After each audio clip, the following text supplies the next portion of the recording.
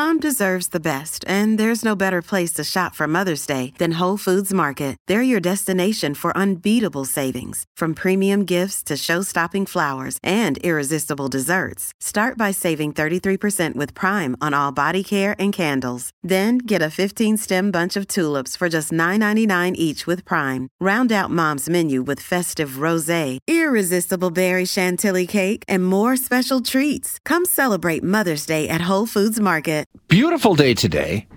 I think the high today in Edmonton is like 9 degrees, which is kind of ridiculous. But we've had a cold snap already, right? We've gone through it.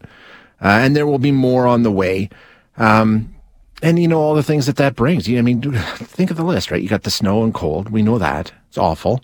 Perpetual darkness. That's no fun when it gets into the real dog days. The driving can go all to hell on us. The usual. We're used to it. We deal with it. One of the other things that, you know, if you think about it, is your skin itchy right now as you're sitting there? Probably. That's another thing that happens in winter. The winter is tough on our skin, especially if you're someone who deals with a chronic skin condition. So let's see if we can't get some advice here and make things a little easier on us this winter. We're going to talk with Dr. Vimal Prajapati, who is a dermatologist with the University of Calgary's Cummings School of Medicine. Doctor, thank you for your time. I appreciate you being here today. Hey, no problem. Great to be here. First of all, let's start. Why is winter so hard on our skin? What does it do? Why is it such a burdensome time? Well, the problem is we actually lose a lot of water from our skin. I thought so. And so that happens, and it actually worsens as we get wiser or older in life, as I say. And so with time, you start to lose water from your skin, and then the issue is you start to get dryness. And when you start to get dryness, the problem is you start to get itchy and flaky and even red. And so the issue is that ultimately is eczema. And eczema is worse in dry, cold, and windy climates. And guess what? We here in Alberta live in a very dry, cold, and windy climate. So we actually have a very high proportion of people that suffer from eczema. So that's not a diagnosable condition? Like if I've got dry, itchy skin, that's a form of eczema, or that's eczema? It's basically a form of eczema. And there's different types of eczema. And there's one called atopic dermatitis that is the most common form of eczema. And that's the one that often presents in infancy. So babies will get this, and then often they can grow out of it, but there are people, unfortunately, that still have it in adulthood. And some individuals actually have onset in adulthood. They never even had it during childhood. Is that, when we talk about chronic skin conditions, is that the most common? Is that the one that you're talking about? Exactly. So atopic dermatitis, obviously the common term is eczema, but as I mentioned, there are different types of eczema. Atopic dermatitis is the condition that actually affects up to 25% of children and up to 7% of adults. In Canada, 17% of Canadians actually suffer from eczema at some point in their lives. And it can range from mild, moderate, or severe disease. Itching, flaking, redness are sort of the most common signs and symptoms. And this is a condition linked to other atopic conditions. So we talk about asthma, allergic rhinitis, or seasonal allergies, as it's called. So this is called atopy. And these patients often suffer from not just one of the conditions, but they can often suffer from all three of them. Oh, wow. Okay. What other conditions do you see a lot of and get, inflamed when it comes to winter? So in wintertime, generally, it is more eczema is the main condition that worsens. There is a related but not the same condition called psoriasis. Okay. And patients with psoriasis can also have exacerbation in the winter. But generally speaking, it's atopic dermatitis or eczema. That's the number one complaint patients have when they come into the dermatologist in the winter. That's the one condition that is frustrating to deal with for patients. How, when we're talking about it, and I'll take it back to when I was a kid and I had acne horrible in high school. And I know, people just talk about it. It's a thing that kids go through. No. It's serious. Like it messes with you psychologically, your self-esteem. Like a skin condition can be really, really tough, right? It can be devastating. So in fact, atopic dermatitis, we talked about the skin signs and symptoms, right? Itching, flaking, and redness, but they can also get bleeding, scarring of the skin, pigment alteration of the skin. And these children, even when they go to school, there's bullying to the children. They have difficulty coping at school because one of the number one problems with atopic dermatitis is sleep disturbance. And so if you're not sleeping at night, The problem is that the next day, it's going to be very hard for you to function, whether you're a child or adult. So children actually will have difficulty performing at school. Adults will have difficulty performing at school or work. This condition impacts the entire body. And it's not just the body, it's also the mind. And so people can actually have difficulties with anxiety and depression, suicidal ideation, behavior, low self-esteem. All of this can be linked to atopic dermatitis. I've had children in my clinic talk about being anxious and depressed, and they're not even 10 years old yet. That's how much of an impact this condition can have. And so for many, many, many years, there was no hope for any of these children.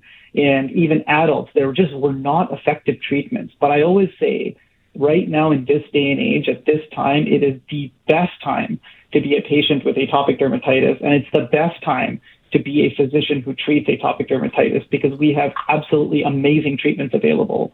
And no individual with atopic dermatitis, in my opinion, should have to suffer in this day and age anymore.